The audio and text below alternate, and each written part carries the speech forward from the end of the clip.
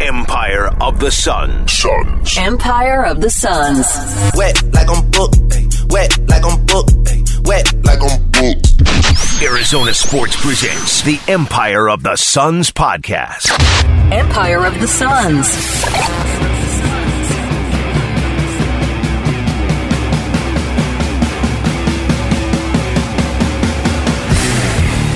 Hello there, and welcome to the Empire of the Suns podcast. My name is Kellen Olson, joined as always by Kevin Zimmerman, trade deadline edition, year 5, 6. Kevin, we've been doing this for a hot minute. How you doing, bud? You have a special guest in the background. Oh, he's quiet now, apparently, but yes. I have a baby and a loud dog now, so the dog's still worse. It's fun. I do not have my cat because I'm not at home. I'm in a random recording studio part of our offices here at Arizona Sports.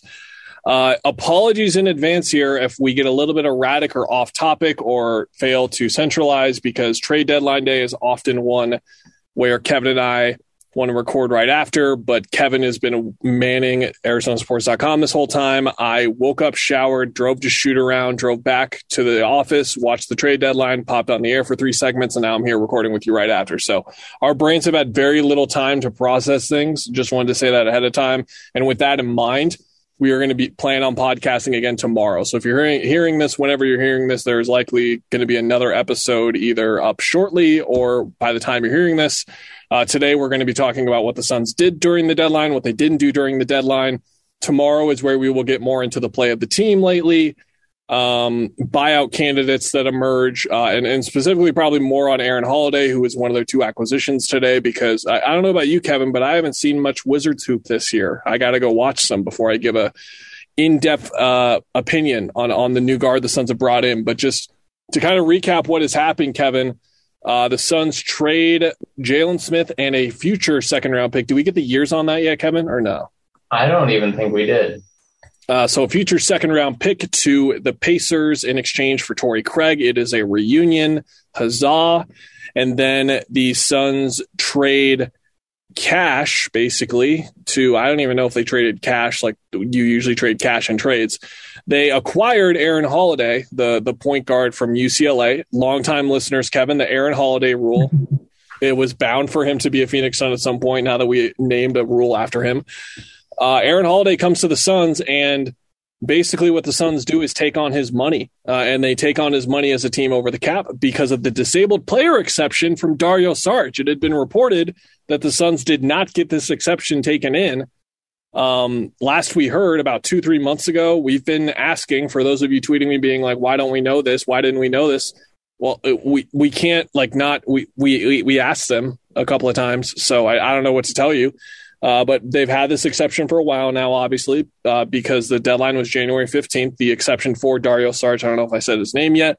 Essentially what this is, and Kevin, you pointed this out in your tweet, a very rare player exception trade where there is no player going out in the deal along with the exception. The Suns are taking the however $1 million that they have from the Saric exception and using it as a way to take in Aaron Holiday's money. Now the question becomes who they cut in order to get that roster spot, because the exception. See,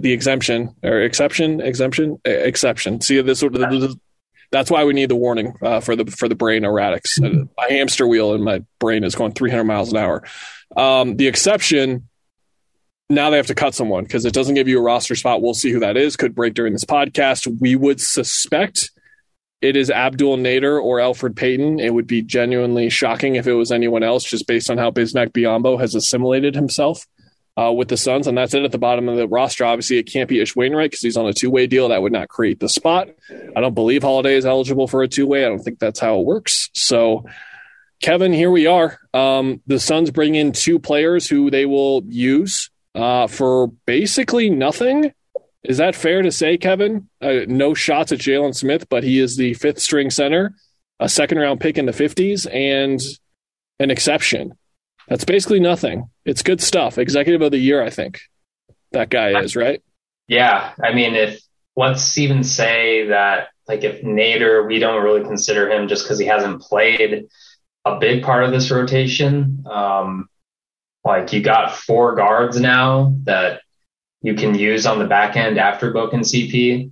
And the Torrey Craig thing, I don't remember if we talked about it a lot in the podcast, but we just didn't talk about him maybe because people know him already. And I think I threw in like, oh, they could just trade him for Jalen Smith. Their salaries match up at the end of some podcast we did. But yeah, I mean, continuity, I think, is the word. Where last podcast or a few ago, we talked about, okay, do the Suns make something like drastic? Do they think that, okay, we have a flaw, we're going to take a risk and make a trade to kind of take that next step, but maybe reimagine ourselves? And the answer is no. They did the most obvious thing by making the Torrey Craig trade again, getting rid of the guy who they didn't pick up his option. So you could have foreseen all these things probably. And that's because this team does not want to go away from continuity, and they want to add players who know. And like, if we talk about buyout guys tomorrow, Etuan Moore was bought out. Like, that's probably not going to happen because that was a thought of mine before the Aaron Holiday trade. But like, it's just lining up to make sense where they're just trying to add guys on the back end, and really bet on team first basketball. If a guy gets hurt, goes down, next man up. Obviously you can't replace their probably 4 best players, but after that, it's really about numbers and having options to outplay teams. So I think at the end of the day, we weren't surprised by anything. No, this was, if you would have proposed this to me as like a fake deadline, I would be like, yeah, that sounds like about what you would think that they would do. Both you and I predicted that they wouldn't do anything at the deadline just because these deals are so difficult to pull off. Like, I think I can't express that enough. That getting Torrey Craig for cash last year, getting Torrey Craig this year for essentially nothing, like I said, and then getting from their perspective at least. And again, the whole thing with Jalen Smith's contract and how other teams can pay more for him if they want is an interesting part of him. He didn't get rerouted, right, Kevin? I didn't see that, but I wanted to make sure. Not that I saw. Okay, so he didn't get rerouted. They get a deep second-round pick, and then the exception. So I think for all of that to happen, if someone would have said, yeah, the Wizard, like if someone sends me a fake trade, Kevin, where they're like, yeah, Aaron Holiday for an exception, I'm like, why would the Wizards do that? And here they are, the Wizards doing it, Kevin. They just did it. They're selling everything over there, yeah. Yeah, fire sale over there, just complete rebrand. We'll talk more about Aaron Holiday tomorrow. I don't really want to dive into who he is as a player until I watch a little bit of what I'm going to be able to today during an extremely busy day. But what happened with him essentially was he goes to a Pacers team and tries to kind of fit in where he can. He starts a lot of games from what I remember, Kevin. Wasn't a decent amount. I'm sure you did the story and have. Yeah, he started half of his 66 games played in the 2019-20, that's pandemic season, right? I can't keep this straight. So yeah, that's the end of the pandemic year. 25 minutes per game. Yeah, like 10 points per game, 3.5 assists, 39% shooting. That was his best season too. So he was actually pretty efficient this year from 2 more than 3. But yeah, I mean, I don't know what to judge a guy off of who played for the Wizards. And he did start 14 games for the Washington Wizards this year too. Yeah, so to basically give a brief overview of his career from our perspective, at least, basically what it comes down to is he's a guy who goes to the Pacers, gets picked in the first round a little bit too high in the opinion of Kevin and I. To give the background of the Aaron Holiday rule, Kevin and I, as diehard U of A fans and alumni, will watch the U of A team, and if we see someone like Chris Duarte, we go, whoa, is he an NBA player? We kind of look at guys like that from a Pac-12 perspective. And Duarte, who proved the Aaron Holiday rule very wrong, Kevin, did not do that. But Aaron Holiday, we named the rule after him because he was a guy we watched and we didn't really think much of him as an NBA prospect. And then he goes in the first round of the Pacers. It's a crowded backcourt there, Kevin. It's not like they didn't have competition. TJ McConnell comes in and becomes like one of the best backup guards in the league. So then them moving him last year makes sense. But the way they moved him to move up 9 spots in the back half of the first round. They moved from 31 to 22, including Holiday in the deal, to Washington in order to get Isaiah Jackson, who was their guy. So that kind of gives you just a little bit of an inkling in terms of how Indiana thought about him, how Washington thought about him, what his value is around the league. And that's something that we can interpret off as well. Just looking at his shooting numbers, Kevin, And then he goes to the Wizards this year. I think the good positive sign from a numbers perspective is that he's shooting 46.7% this year, because he was a guy that was shooting 40% for his career in his first 3 years with Indiana. And when I'm looking at these numbers, Kevin, 55, 54, and 45, those are his percentages at the rim in Indiana. Those are not that great. And then from the mid-range, Kevin, 33, 33, and 35. Those are rough. So those numbers have gone up this year. He's all the way up to 62% at the rim this year, 47% from the mid-range this year, which includes a 40 of 80 mark from the short mid-range, which is like kind of that floater range or those touch shots. So that's an encouraging development for him in terms of efficiency. We'll have to dive in more. But Kevin, I can't see someone being high enough on Aaron Holiday to even think that this is someone who comes in and competes for Campaign's job, right? This is just tying up the back of the bench and looking at those Elfrid Payton minutes for what they were this year, which were pretty rough until the last couple of games. And you get someone who you probably have more faith in at this point, and that I would assume, I won't even assume, I can say, like, he's got to be a James Jones kind of player and someone that they've been interested in for a while for him to come in here and earn a spot on this team. Yeah, I think, though, that, like, if things go worse for Campaign, I don't think he's a better player than Campaign, but if he's more steady and less erratic, maybe, and Campaign just, like, loses all of his confidence, like, I'm not saying that I expect that to happen, but I'm saying if it did happen, he might be that guy. He doesn't have the same shake, I don't think. He doesn't have the same size from a defensive perspective, but like if you're down to your third point guard and you have him versus Elfrid and he has just a better offensive, well-rounded more game, then I think then Monty will have to make decisions there. So I think that's kind of where it's coming from, is just upgrading the bench, third guy on each spot. Like, do you have more options? Do you have another body if people are injured? I think that's a really good way of putting it with Holiday, because we shouldn't rule out like that he's the backup point guard once playoff time comes. But it is funny, Kevin. I messaged Mike Prada, who works for SB Nation, does some of the best NBA stuff you'll see year round and has been for a while now. He's a Wizards fan, I believe. He originally came from SB Nation's Wizards blog, if I remember correctly. And I just tweeted him like, hey, man who watches Wizards, human being who watches the Wizards play, what do you think of basketball, man? And he said, what he had to say on that was that he's erratic, but can make a difference. And that sounds exactly like Campaign, which is interesting. If I had to pick someone for them to get as their third string point guard, I would have guessed like more of just like a rock solid guy, a guy who is never too high, never too low, more of a consistent guy. But it sounds like they got another version of Campaign, essentially, from someone who has watched more of Aaron Holiday than pretty much anyone that's not involved with the Wizards this year. So we'll have more on him tomorrow. But Torrey Craig, Kevin, this is not one we have to go too in depth on again, because we just saw him play for this team last year in the same exact role. The line that I'm using and the story that I'm writing and the line that I used on the radio is that we wrote the story. We talked about names on here, small ball fives that make sense. We called it the Torrey Craig role, where you're the fourth wing, but you can play some small ball five. They got a guy named Torrey Craig for the Torrey Craig role, Kevin. That kind of makes sense. I wrote in our story, I don't know if you saw, what a bunch of idiots. Spend all this time talking about what the Torrey Craig trade could be, and then it's just that. And so, yeah, what a waste of time. What a waste of time, indeed. I think that the one of the things I'm focusing on in the story that I don't think I talked about enough last year is his rebounding. He averaged 4.5 a game last year and like 19 minutes a game. So when you go from like a per 36 perspective, it's pretty ridiculous. He had a lot of great rebounding games, but the reference point that I always bring up is Game 6 of the Western Conference Finals. Cam Johnson gets food poisoning. Paul George is lighting them up. They've lost 3 games in a row at that point, I believe, or no, 2 games. They've lost 2 of 3. They're trying to clinch this series out. Paul George has been killing them. Torrey Craig comes in, has the highest plus-minus of anyone on the floor, despite only taking 3 shots. That's because his defense on Paul George was awesome. And it's really it's just not that surprising to see it happen again. But to go back to our point, Kevin, of just like how these trades kind of operate, I've used this example in the past, but you kind of look at like what the Kings did with Halliburton. And if a lot of other teams would have known that Halliburton was like actually thought of as a possibility to be included in a deal with the Sacramento Kings, they would have gotten a lot of phone calls.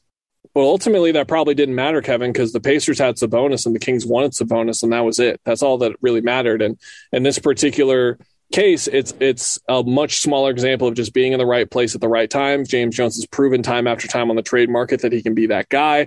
When it was trading back 5 spots, picking up Cam Johnson later in the draft, but getting Dario Saric in that deal as well. And I think that's something else that we can talk about here, Kevin. I don't know if you have any more thoughts on Torrey Craig, because we've seen him play. We've talked about him so much on this podcast, and we'll get into it more when he plays. But a chemistry fit, and is just going to be another guy who provides a boost to this team. I will say, Kevin, that when Langston, Javon, and Torrey were the 3 guys on the bench really that were like the energy of the team and just like really kept them up a lot, along with Cam Payne. And with 3 of those 4 guys around, watching the bench at the start of the year, it was like, oh man, like those guys are gone. And I was kind of wondering, like, will that be like a minor impact at all? Just not having that much energy around. JaVale McGee has come in and just like doubled that energy by himself, essentially. And then you bring Torrey back anyway. So I think he's a really good addition in a multitude of ways. And getting him for what they did is pretty substantial, Kevin, because he's on the books for next year, right? And I don't know how people are looking at it in terms of the money on the books for next year, but I think that's a plus. You don't just get him as a 3-month rental, you get him for next year too. Yeah, I mean, I'm going to echo what you said about just like, I think Torrey Craig on Instagram is one of the better follows for me. Like, he posted a highlight reel of him falling over and toppling. I mentioned that on the air. Yeah, it's 12 different clips of him over his career just eating it. Yeah. And like, that's his energy, but also that's like his personality, where he's, I think, just from observing pandemic wise afar, like he's just a fun guy to be around. You mentioned the card playing, I think, too. But I guess from a basketball perspective, when you look at both of these deals, it's like, I've been critical of the team not using its 2-way contracts. If we're critical about the Jalen Smith non-contract pickup, well, the $5 million you just mentioned of Torrey Craig next year basically slots in next year into having a rotation player in the future in the same sort of way before he's off the books. So if you look at, valuing roster spots, getting the most out of each roster spot, you turn Jalen Smith, where you don't know if he's going to contribute. He's behind 3 true centers and some hybrid centers in Dario and Frank. I know Dario's not coming back. And the wings, as far as he's never going to play, you get his contract off and you replace it with the Torrey Craig contract, who, again, redundant kind of player, but different in enough ways where he's going to be used in the playoffs.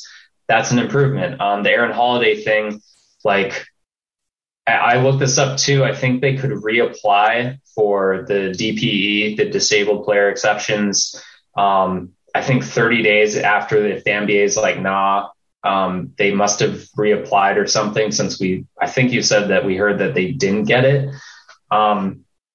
But they apparently reapplied it, and they squeezed salary out of that to pay someone else, basically. And again, they're going to have to figure out the roster situation from here. So maybe there are things we said that aren't true anymore. But all that said, I think it's just really good, like, balance between, we know we have to make moves. Like, some fans are saying we have to see the Suns make moves because this is a championship window. But to me, it's like, maybe there's not a good trade there, but they squeezed a lot out of, maybe there wasn't a blockbuster that really help them, but they did not waste the trade deadline. So I think from that perspective, in the locker room, that goes a long way when you see the front office is loading up for a run. Obviously, from a fan perspective, like, I think people will at least be satisfied, like, they're trying to do it this year and have no stone unturned on the roster.